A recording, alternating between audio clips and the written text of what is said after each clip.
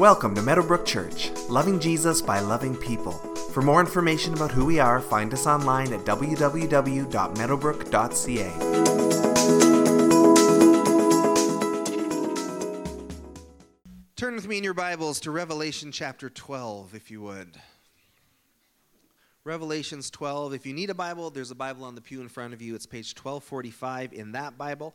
And we are continuing our series on spiritual warfare. We've called it The Good Fight. We have a booklet that goes along with this. If you want to go deeper than just Sunday mornings, you can buy these at the Hub.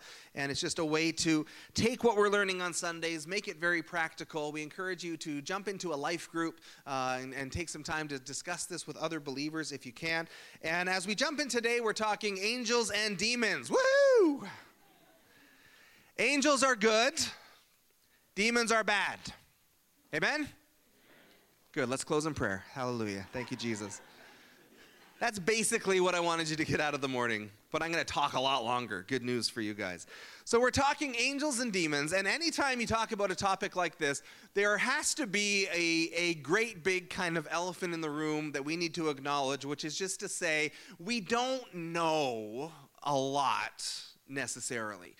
And we're talking about the invisible realm. And the invisible realm, by just definition, is something we can't see. And so we don't have as much information about it as we have about things that we can see and that we can test and experience in a very physical way. Now, that's not to say that the invisible doesn't break into the visible sometimes, and we'll talk about that today. But when it comes to angels and demons, we need to acknowledge that it's more than okay on this topic to say, I don't know, or I'm not sure. Now, what we want to do today is look at what the Bible does say so that at least what Scripture tells us are things that we can be sure of and that can help us understand. And so we want to make sure that we're not just in a general sense saying, well, it's mysterious, therefore I don't need to understand it. But to say it's mysterious, we acknowledge that, but what can we know and what do we know and what does that mean for us in our walk with Jesus? I'm going to show you a clip. It's from the movie It's a Wonderful Life, Christmas movie, because Christmas is coming, guys. It's coming on us quick. We're about 2 months away as we get in today. And if you don't know the movie, most of you have probably seen it, but in It's a Wonderful Life, it's the story of an angel named Clarence who comes down from heaven and moves to intervene in the life of a man named George Bailey who's thinking about taking his own life. And so Clarence comes as an angel to save him. And as we talk about angels and demons, we're wanting to see what does the Bible say compared to what does our culture say, or what are sort of myths or urban legends that have grown up around what an angel or a demon is. We're wanting to break through all of that. So as we get ready to do that, take a look at this clip of an angel who's come to save George's life. So there's a bit of what Hollywood thinks about what an angel is, and we want to talk about, is that true? Is there anything to that? There's a picture in that story of a man who's died, who's seeking to become an angel, and he has to earn his wings, and he's a kind of guardian angel and overseeing George's life and is there to help. And what of that is true? What of that's not true? And so we're going to jump into our text. So we're in Revelation chapter 12. Take a look at it with me. We're in verse 7. We touched on this verse last week, and we're going to use it just to kind of jump off to a whole bunch of scripture today, and we're going to cover a fair amount of ground. So starting in verse 7, then war broke out in heaven. Michael and his angels fought against the dragon, and the dragon and his angels fought back. But he was not strong enough, and they lost their place in heaven. The great dragon was hurled down, that ancient serpent called the devil or Satan, who leads the whole world astray. He was hurled to the earth, and his angels with him. And so we're going to engage again with a lot of scripture today, but we wanted to start there because even if we take away nothing else from this message, there's this understanding from this passage that there is a realm that we don't see, and there is a war going on that we don't see. And so Michael is one of God's chief angels, Scripture says, and Michael and his angels are in a battle with the devil, and the devil has angels with him apparently as well. And so we're going to talk about what this looks like in terms of angels and demons. But just as we start off, it's just important to note there's such a key line in there that Satan rebels and his angels take on the throne of God, but Scripture says they were not strong enough, and they were cast down. And that's a good place to start. And when it comes to spiritual warfare, it's easy to get fearful and confused and to worry about demons. But we start off at this point here, that Satan threw all he had at God's army, and he was not strong enough to do that, and he was cast down. So we begin warfare always from this place of victory and this understanding of that. You might remember a while ago, back in the 80s, Frank Peretti wrote some books about spiritual warfare. The famous one was This Present Darkness, and then he had a follow-up called Piercing the Darkness. And these were novels that he wrote. They were fiction, but they were sort of fictional accounts of Christians going through life, but there was also the added side of what was going on in the spiritual realm at the same time, and the warfare and the angels and the demons. And it's not a theology textbook by any means, but what it did do was it opened a lot of people's eyes. It sold millions of copies. And it just opened a lot of people's eyes to this idea that there is a realm that we don't see, and there are forces that are against us, and there are forces that are for us, and maybe we should be a bit more aware of that as we go about in our Christian journey. So we're going to take some time to look at what does the Bible say about angels and demons. We're going to start with angels. So the Bible, one of the names that Scripture gives to God is the Lord of hosts. And that word hosts is an old-timey word that meant army. So the Lord of armies. And when the Bible calls him the Lord of hosts or the Lord of armies, it's not talking about the armies of the earth. He's talking about the heavenly armies, the heavenly hosts. That there are apparently armies of angels at God's disposal that he has the ability to release and to influence things on earth. And so one of the names we worship God by is the Lord of hosts. The Message translation of the gospel or of the Bible calls him the God of the angel armies, which is a pretty cool name. And so we worship that God who has armies of angels at his disposal. So when it comes to angels, do we worship them? Do we pray to them? Do we pray for them? Do we become them one day when we die? We're going to take a look at what Scripture has to say here. And sometimes Scripture gives us just a nice little nugget, a nice clear definition of something. And Hebrews 1:14 is one of those. As it talks about angels, the writer says, "Are not all angels ministering spirits sent to serve those who will inherit salvation?" So if you had to summarize angels in one sentence, that's pretty good. That's not everything that an angel is, but angels are ministering spirits sent to serve those who will inherit salvation. And those who will inherit salvation are those who follow Jesus. And it's important just to pause here as we go through this warfare series and just acknowledge a couple of things. That's first of all, as we talk about the victory that is won in Jesus, as we talk about pushing the darkness back, that is something, a blessing that is promised to those who follow Jesus. That for those who follow Jesus, who trust him as their Savior, who acknowledge him as Lord, and who walk with him, for those who do that, his victory becomes our victory.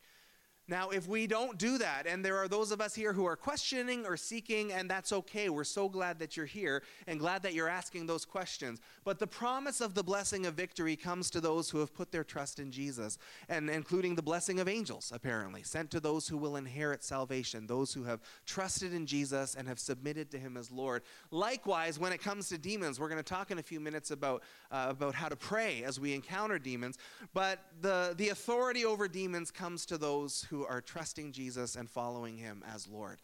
There's a story in the book of Acts of some people who are not Christians. They go around and they're trying to drive out demons, and it doesn't go well for them.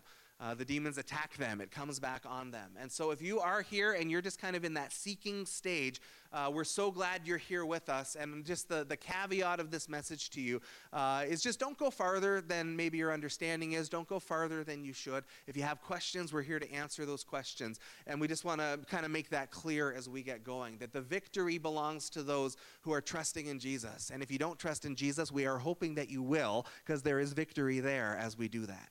And darkness gets pushed back as we do that. So the angels are there to be on your side. The angels are there to minister to you. And even in the Gospels, there are stories of Jesus when Satan tempts him in the wilderness and Satan loses that fight and leaves, that angels came and ministered to him. When Jesus is in the Garden of Gethsemane, it says an angel comes and strengthens him. And so as we're trying to kind of get our heads around this kind of abstract concept of angels, we go, well, Jesus needed them when he walked on this earth. He needed their support and their their strength and their ministry to him. And so we can get a bit of a definition of what angels are from here. And we're just going to look at a few different scriptures as well. Angels are created beings, first of all. They are not God. They are not an extension of God. They are separate created beings. And that's important for us to know because we say we don't worship them then. We don't pray to them because we only worship God. We only pray to God. In the book of Revelation, there's a story of John the Apostle face to face with an angel, and John just gets so overwhelmed with the glory of God that he falls on his knees to worship, and the angel goes, no, get up, get up, get up, get up. We don't do that. No, you worship Jesus. So we don't worship angels, and we don't pray to angels. They are created beings. Scripture says that they are created a little higher than us in kind of the order of power and authority. They're stronger than we are, and yet we as humans are the ones who are beloved by God as the image bearers of God. And so angels are there to minister to us and to be on our side. They're created beings. Not only that, they're eternal beings. They were created. They have not been around forever, but they will be around forever. They were created. They've been around longer than us. Scripture says they were there when the world was being formed, and they will be there with God for all eternity. And so that's important to note as well, because that means that we don't become angels one day. They are eternal in themselves. They are created in themselves. They are their own thing. We will see Jesus one day, but we don't graduate to angelhood like movies and things might have us believe. And there's certainly nothing, no offense, Wonderful Life, but nothing to suggest that an angel has to earn its place or earn its wings or anything like that. They were created for a purpose to worship and serve God and to serve humanity. It's not crystal clear, and I'll say that a few times today because it's true. It's not crystal clear in Scripture, but there appears to be some sort of hierarchy of angels, or at least different classes of angels.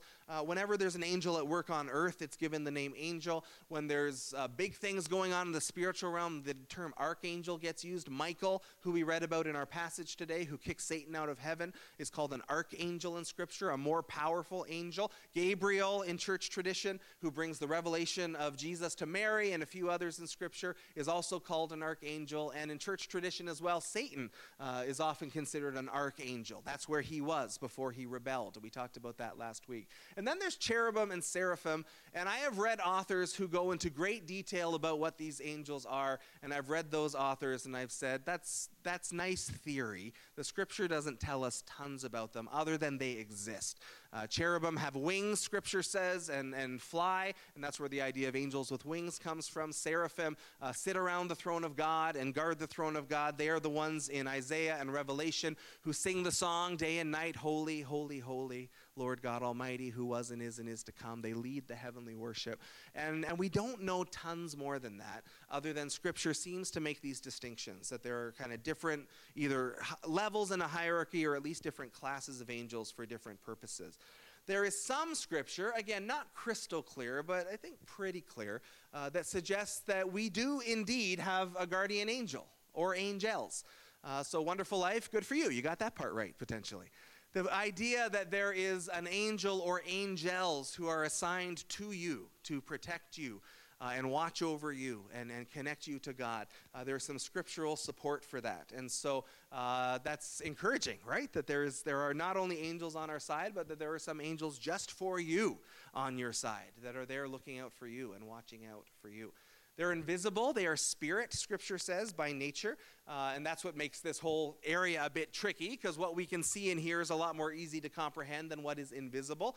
There's a spiritual side and a faith side to this that we believe that there are. And so this room, I believe, is full of angels right now, but we don't see them. Sometimes in the spirit we can maybe sense them or have a sense of them with us in different stages in our life and different times, but they're invisible by nature. But that being said, in Scripture they often do show up as human. They arrive in human form. Hebrews 13:2 has a great challenge and encouragement. It says, "Do not forget to show hospitality to strangers, for by so doing some people have shown hospitality to angels without knowing it." And so the story probably in mind by the author of Hebrews was Abraham. So Abraham has 3 men show up at his house. They don't announce themselves like Gabriel does with a big flourish or anything. They just show up, and he doesn't realize until the conversation's carried on quite a ways that these are divine beings sent to him with a message from God. And so be kind to everybody, Scripture says, because you don't know. That person you bumped into on the road, or that person that you're seeing in the store, or the person you're too busy to take time for, might be a divine being, and show that grace and hospitality as if that were the case. And so they can appear as human in form, and certainly when they show up to people in Scripture, they often take on that form. There's an element, as much as they are invisible and part of the spiritual realm, but the spiritual breaks into the physical regularly in Scripture. These are not two separate things. The spiritual world and the physical world are incredibly connected. And so even though they are invisible in spirit, that doesn't mean angels can't have an influence on our lives in the physical world. They are protectors. This is probably the most common general understanding of angels. As part of what they are here to do is keep us safe. They are here to watch over us. The psalmist said that God will set his angels over us. They will keep us from harm. And certainly even outside the church, there is an understanding that if there are angels, they are there to protect and to guide. And so angels are there to protect us. They are also here to bring revelation. The word angel literally means messenger. That's what the word angel means. And so there are times in Scripture, such as Mary and Gabriel, Abraham, we just talked about, where an angel comes and brings a very clear revelation from God. But beyond that, there is, an understanding in church tradition and theology that the angels continue to bring revelation from heaven to us. And so when we are praying for God's will to be made clear, or we're opening up our Bibles and we're looking for an answer to a question, or we're praying with our family for God to speak to us in some way, that when those answers come, church tradition has said it is an angel who brings that light bulb. An angel brings that revelation, and it might just be a thought that comes to mind, or a sense of peace that comes as to a direction, but in church tradition, they've understood angels do that because they are bringers of the revelation of God. They bring that from heaven to earth. There's a fight in the spiritual darkness that we've been talking about. There's a fight against those powers, and we see throughout Scripture, including the passage we read today, that whatever that actually looks like that we can't see, that there is a battle going on, and angels come to fight for us.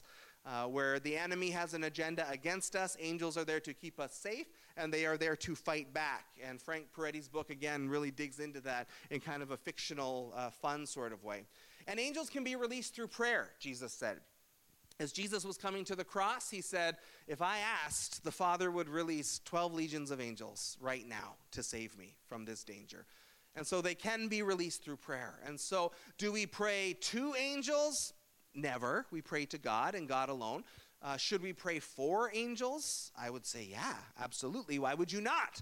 There's heavenly forces available on your side. God is the commander of armies of angels who are there. And their sole purpose, Hebrews says, is to minister to us, to fight for us, to be on our side. So why would you not pray for angelic help and angelic protection? If Jesus needed it when he was in his body here on earth, then we are not better than Jesus. And so it can look very, very simple. Spiritual warfare always starts with prayer. So we call upon God, who is stronger than anything we face. We call upon God, who is the source of all power. We call upon God, who is the victor already. And it can be as simple as, Father, your word promises that angels are here to be on my side. So send your angels today, Lord. Send them to protect my wife, my children, myself. Be with us today in Jesus' name. Amen. Let's at least do that part, right? If they're here to protect us, then let's at least do that part. Spiritual warfare always starts with prayer. So the other side of this is the demonic side. And again, it's very easy to get fearful here, and I'm hoping what we're doing in this series is stripping some of the fear away. Because in our passage today, it says Michael and his angels kicked Satan and his angels out of heaven. And what I love about that is that it means that Michael, who is lower than Jesus, was still stronger than Satan.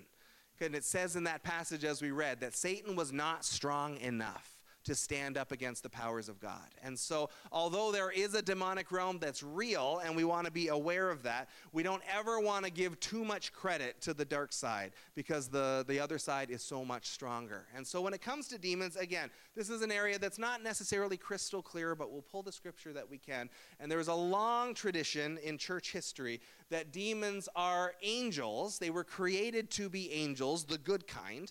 And they joined with Satan and they rebelled against God. And so we just read from Revelation 12. This is a few verses earlier than our passage today, verses 3 and 4. It says, another sign appeared in heaven, an enormous red dragon with 7 heads and 10 horns and 7 crowns on its heads. This is a picture of Satan.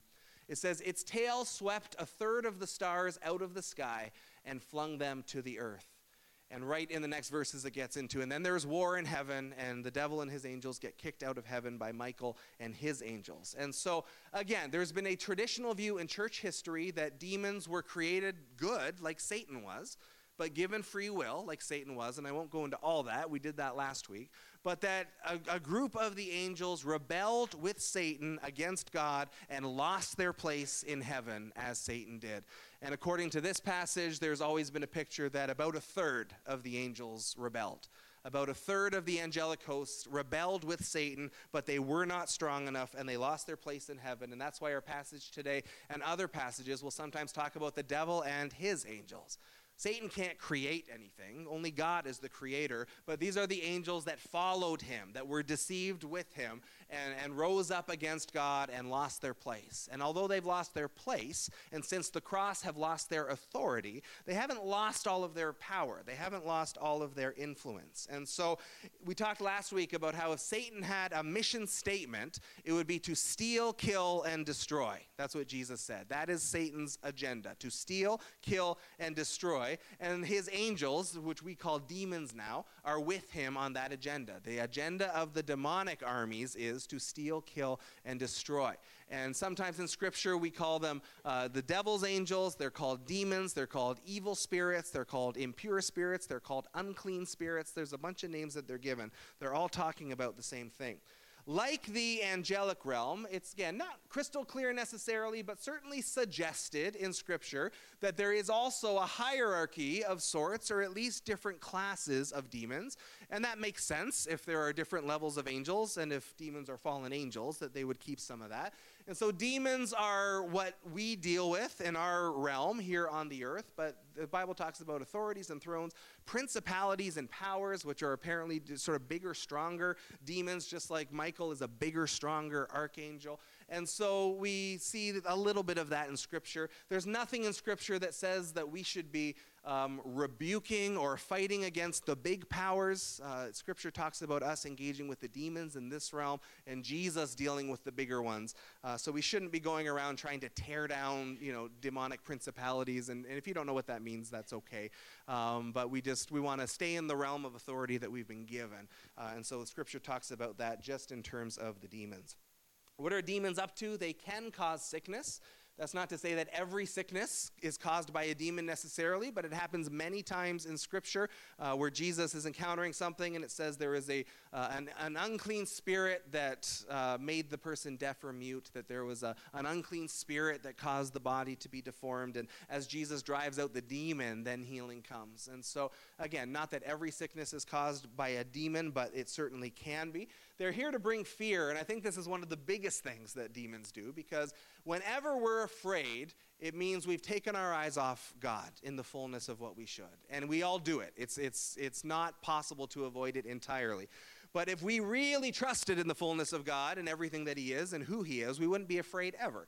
And yet in real life, we know that's more of a struggle than as simply as I just said that. And so if Satan can get us afraid or worried or anxious or focusing on our circumstances or focusing on our sickness or focusing on whatever, he can take our eyes off God entirely. And when we take our eyes off God, our faith and our hope start to drop. And when our faith and our hope start to drop, we stop praying. And when we stop praying, we stop fighting. It's a pretty good strategy if you're the devil, to do everything he can to get us to take our eyes off of Jesus. And so he is there to bring fear to us. And if the angels come to minister us and to strengthen us, then demons are coming to do the opposite of that. And so much of spiritual warfare, it has been said, happens in this square foot of real estate right here. The battle is in the mind. The battle is, where are our thoughts going? Because our thoughts control everything we believe and everything we do. And so if our thoughts can be messed with by the enemy, that can affect every other part of our life. My marriage can be harder. My parenting can be harder. My job can be harder. If I'm believing the wrong things, if I've got anxiety and worry going on in here, so much of the battle happens here. And we'll get a bit more into that in the weeks to come. There's a passage that says the demons come to harass. And I think that's just such a great word. That's such a great word. They just come to harass. In a real army, there's a term called harassing fire. And that means if I want this side of the room to stay pinned down, I'll just shoot a bullet once in a while, just to keep your heads down and keep you from going anywhere. And I'll do it every few minutes. I'll do it all night long so that you can't sleep. You're being harassed. And it doesn't necessarily do tons of damage, but it keeps you exhausted and fearful and stressed out. And so in that sense, it does a lot of damage. It's psychological warfare more than actual warfare. And Satan's a master of psychological warfare. The war is in the mind. And so if he can harass us with fear, with doubt, with anxiety, with accusations against other people, with frustrations, with worry about tomorrow, with doubts about God's goodness, with understanding of God's word, like there's just a harassment to the demonic. And I think that's one of the clearest words that Scripture gives, is that there's just a war that goes on in the mind. And when you can't sleep, or you're on edge, or you're stressed out, or the anxiety has really taken hold, there's just a harassing factor where I can't break through it to peace. I can't find that place of hope again. I can't find that place of rest or faith or love or whatever I'm struggling with. With that, it talks about in Scripture the fact that the spirits can come to torment. King Saul has a story about this, where an evil spirit comes, and Scripture says it tormented him. And he's not taken over by it, it doesn't seem, but he's going into outbursts of anger, and everything that's being said to him is getting twisted around in his head, so he's not really seeing reality. Everything's just kind of getting messed around. And so the demons can come to harass, to torment. Again, they're getting into our heads. They're messing with our minds, and they certainly come to lie as well. And we're going to take a whole week just to talk about that, because I think that's one of the biggest things Satan does. If he can get me believing a lie, he can take me out of the fight entirely. And we combat that with the truth, which we'll get to in a few weeks. The demons come to release false teaching, Scripture says, that there are things that get taught that are twisted. The truth gets twisted. And Scripture says such things are taught by demons. And so demons often look an awful lot like pastors and preachers. And so we have to be discerning as to what is good and what is not. And so with this, we see this, again, we talked about this last week, from the very beginning, when Satan went to tempt Adam and Eve. The nature of the temptation was, did God really say? Right? Is that what God's word really was? And last week when we talked about Satan tempting Jesus in the wilderness, it was, doesn't the Scripture say this? And just trying to twist it a little bit to try and get Jesus off track. And so they come to release false teaching. Demons come as well to bring spiritual counterfeits. We are very wary as Christ followers of things like witchcraft and seances and even Ouija boards and things like that. And that's not to say that these things, some of them aren't just kind of parlor tricks or magic tricks where there's a very real natural explanation. Because the Bible talks about there are spirits that can come and tell somebody the future. There are spirits that can come and help you contact the dead. Like, that's biblical. These are real things. And so we are very wary of those types of things and just don't want to expose ourselves to them.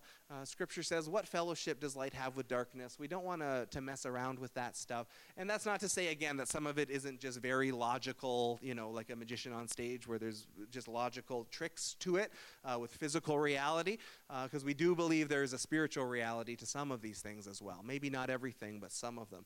And so Scripture gives us a little test of how do we know, right? How can we tell if something is good or something is of God? Test the spirits, John writes in 1 John chapter 4.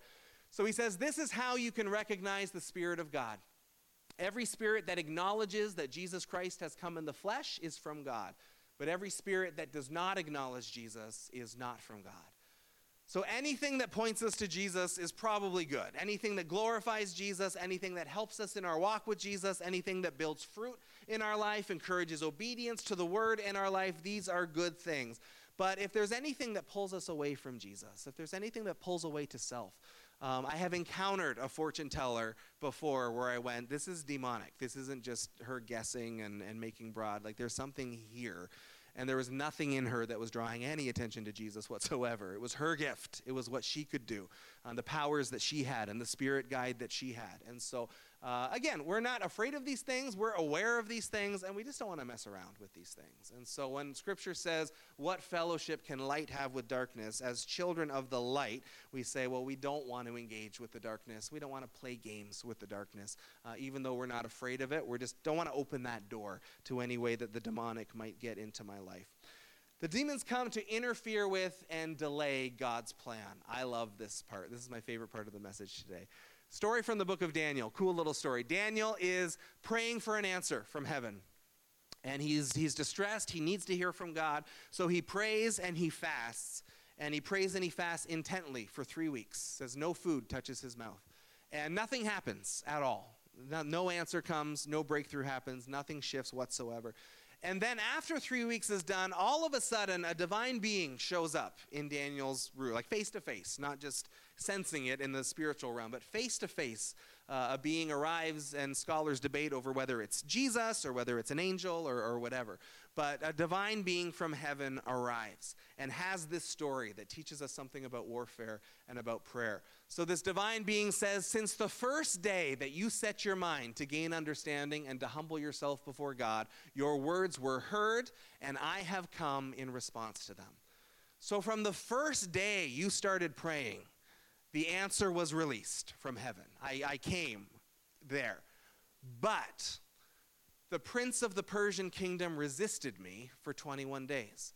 So this is a principality that we talked about earlier. This is a major demonic force. And sometimes these forces are called princes in Scripture. So the prince of the Persian kingdom resisted me. And then Michael, one of the chief angels, that's the same Michael that we read about today, who kicked Satan out of heaven. Michael came to help me because I was detained there with the prince of Persia. And now I have come to explain to you what will happen to your people in the future, for the vision concerns a time yet to come. So putting all that together, Daniel starts to pray and fast. Nothing happens for 3 weeks. This divine being shows up after 21 days and says, from day one, I left heaven to come down and bring you the answer you were looking for. Right away, the minute you started to pray, I got released. But I've been fighting my way through the spiritual realm to get here. And there was demonic resistance to the answer to your prayers. But as you prayed and as you fasted, then Michael got released and we were able to break through. And now the answer is here that you've been waiting for. It's going to change the way we look at prayer, right? Like the answer has been on the way. And as you were praying and as you were fasting, you were releasing heavenly resources that you didn't even know you were doing. And now the answer has finally come. The answer is here.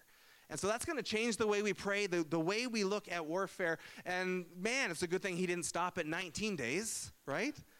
And say, well, nothing's happening. I guess this isn't God's will. Right? He kept on pushing through until the answer came. He kept on fighting until the answer came. So where Satan wants to delay and dismiss God's plan and get us to give up and throw in the towel, we keep praying, we keep fasting, we keep worshiping, because as we do that, God's resources come. And those who are on our side are greater than those who stand against us. And so we want to take this seriously as we pray. And that's going to change the way we pray. We're wrapping up the demonic side. The demons are scared of the God that we serve. They're scared. James 2:19 says, you believe there's one God? Great. Even the demons believe that and shudder at the thought. There's not a single encounter in the Gospels where Jesus encounters a demon that the demon doesn't go, ah, get away. They're terrified of him. And that's important for us to know and hold on to as well. I'm not scary in myself, but greater is he who is in me than he who is in the world. There's nothing about me that's overly intimidating. A demon by nature is stronger than Chris Walker, but he's not stronger than the one who I am joined to and who I serve. And so when I say the demons are scared of God, they're scared of you. Not you, but Christ in you, they are terrified of.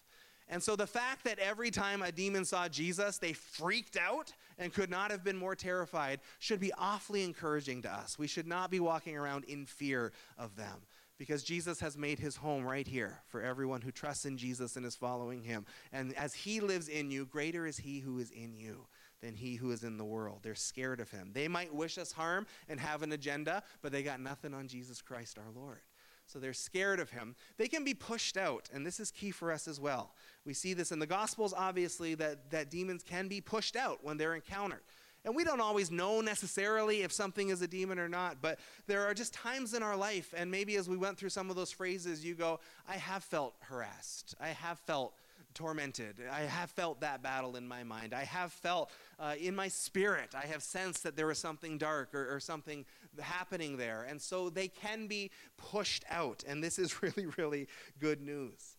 And so just to give you a really simple sort of formula here, this is what I encourage. And if you don't know about any of this or don't want to do any of this, don't worry about it. If you have questions, we would love to walk with you through this. But when it comes to actually dealing with the demon, as we said, all spiritual warfare starts with prayer.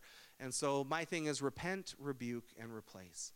And so here's a short example of a number of months ago. There was one night where my wife was sick and she was having a rough night, and the kids were up, just nightmare, like over and over again. And that's pretty rare. Like, that doesn't really happen that often. They were both having them. And I was tossing and turning at night and just feeling stressed, and my mind was racing, and I couldn't settle down. And that word harassed just felt like a good one. Just felt like we were being harassed in our house. And so we start with repentance, because sometimes the enemy gets influence into our lives because we've let him. If we choose sin, if we choose selfishness, if we choose not to go God's way, then we walk into the enemy's turf in those moments, and we open up the door for us to get afflicted. So it starts with, Lord, is there anything I've done?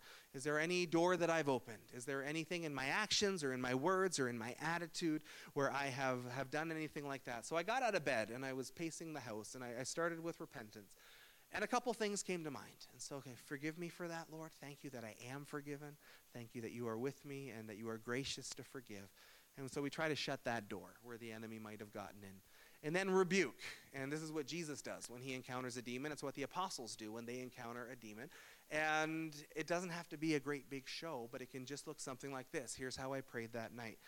Now, in the name of Jesus, I take authority over any demonic thing, any unclean spirit, anything that's harassing my family, anything that's afflicting my wife, anything that is causing us to lose our peace in this house. I take authority over you, not in my authority, but in the authority of the name of Jesus, who triumphed over the powers of hell.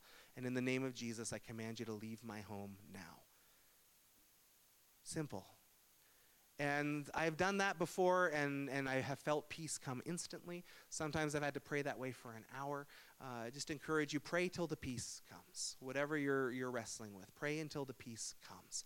And then replace, the last step. We don't want to just leave it there, because sometimes where the enemy has been afflicting, there can be damage that's done, or at the very least, we just want God to come in and take that place. So the last part of that prayer is, now, wherever the enemy was, Holy Spirit, come and fill that place. And just push out any remaining aspect of what the enemy has been up to. Bring your healing, bring your peace, bring your joy. Just bring the fullness of who you are into every member of my family and into my home in Jesus' name. And you ask God to just come and fill the void. And then we slept that night. We went right to bed. And that's not to say every rough night is necessarily a demonic thing, but I think the demons are at work a lot more than we realize. And so part of this is that we'll recognize and realize and know how we should pray. So repent, rebuke, and replace. The last part of the demonic thing is their end is determined already. And they know that. The rest of the passage in Revelations 12 says that they are hurled down to the earth, and Satan's anger is great because he knows that his time is short. They know the end of this game. And so that's part of the reason why they're so angry. Sometimes this question comes up, can a Christian be demon-possessed? And I don't have time to unpack this in its fullness, and maybe we'll do that another time. So my answer to it, and if you want to Google this, you'll find 150 million answers of different opinions, and a lot of it's not necessarily good. So if you have any questions, please come chat with us about that. But can a Christian be demon-possessed? A lot of people struggle with that word possession, right? Because there's times in the Gospels where it seems like a demon has just fully kind of taken someone over and is speaking for them and moving for them. And that's kind of The Exorcist, or if you've seen any of those movies, like where a demon just completely takes over a person. And so when it comes to a Christian, we'd say, yeah, it's pretty hard to imagine that happening with a Christian. Because we are sealed by the Holy Spirit, we are filled with the Holy Spirit. It's hard to imagine it kind of getting to that place. That being said, the flip side of that is, can a Christian be oppressed by a demon? Can a Christian be afflicted or tormented or harassed? I think the answer to that is, yeah. I think that is common to humanity, and that's where we push back as followers of Jesus, where we say, I recognize that reality, and I'm not going to allow that reality in my life or in my family. And it's something also that we should be doing together. So if you feel like something might be up and you're not quite sure what to do, please come and we'll figure this out together. So that's my answer to that question. Come on up, worship team. We're just wrapping up here. Any questions? We have an email address, questions@meadowbrook.ca, and people do write into us regularly, and we are happy to take the time to answer stuff, to have a coffee, to talk about it. We really do understand we can only go so far in 30 or 40 minutes on a Sunday morning. We've got a couple minutes long today just because we had a lot to cover. There's a great story that we're going to wrap up with, and as we meditate on angels and as we are aware of demons, there's that story we looked at earlier that said that Satan rebels and takes a third with him as he rebels. And so a third of the heavenly hosts rebel with Jesus. Now, I don't know if you guys are math whizzes or not, but if you picture the pie chart and a third have rebelled, that means 2/3 didn't, right? And 2/3, math whizzes, is double the amount of 1/3. So double are the forces that are with us than those that are against us. Double. In any fight, forgetting the fact that God is more powerful, in any fight, the army with double the numbers is probably going to win the battle. And then you add to that Jesus is stronger and that Satan's already lost and that even Michael was stronger than Satan. Like double on your side. The forces that are with us are greater than the forces that are against us in every way, even numerically. And there's a great story of this in 2 Kings of Elisha the prophet. And an army is coming against the people of God, and there's no way for them to fight back. They are outnumbered. The enemy is far too many. A literal army, not a spiritual army. An actual flesh and blood army is knocking at the door. The Word of God says, when the servant of the man of God got up and went out early the next morning, an army with horses and chariots had surrounded the city. "Oh no, my Lord," he says to the prophet Elijah, "what shall we do?" "Don't be afraid," the prophet answered. "Those who are with us are more than those who are with them." Now, in the natural, that was not true. In the literal numbers of physical soldiers, that was not the case. But Elisha says, "Those who are with us are more than those who are with them." And Elisha prayed, "Open his eyes, Lord, so that he may see." And then the Lord opened the servant's eyes, and he looked and saw the hills full of horses and chariots of fire all around Elisha. His eyes get opened up into the angelic realm, and the hills are flooded with God's angel armies. And a miraculous battle happens, and the enemy is routed. The forces that are with us are so much greater than the forces that are against us. And so as we wrap up here, we're going to worship, and we've been talking about this through the series, that worship is a form of prayer and worship are always warfare, because we proclaim truth and we seek God, and his presence comes and pushes darkness back, and we encourage one another. And so I'm going to ask you to stand with me, and we're going to trust that as we worship today, whatever is happening in the angelic realm, that God is going to win victories even now as we take time to worship. I hope you believe that, because there is no name above Jesus. And if you don't know the promise and the hope that comes in Christ today, don't let the enemy harass you to believe that you aren't worthy of the gospel and worthy of Jesus, because you are. So walk away from the lies, come to Jesus, give your heart to him, because there's no better place to be. There's no rival against Jesus. Nothing can stand against Jesus. And I hope you're encouraged by that. You're inspired by that, because we are following. If you're a Christ believer, we are following Jesus. And that's what it's all about. Let's pray. Jesus, thank you for the power that comes in your name. And I pray this week we would not live in fear. We would live in the power of the risen Jesus. And we live in the power of the Holy Spirit. Thank you, Jesus, that your name is above all names, that we don't need to worry and be afraid of the enemy, because your name is powerful.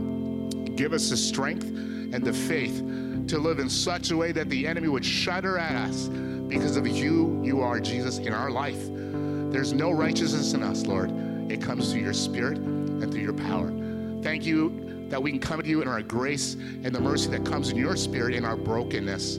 So, Lord, this week, show us, encourage us, help us have conversations that are going to bring people to a better understanding of who you are. And God, that we would live in the strength that comes with you, and that we can live in the power of that. We ask this in Jesus' name. Amen. So glad you guys could be here today. If you have not met somebody here today for the first time, I encourage you to say hi to them before you leave.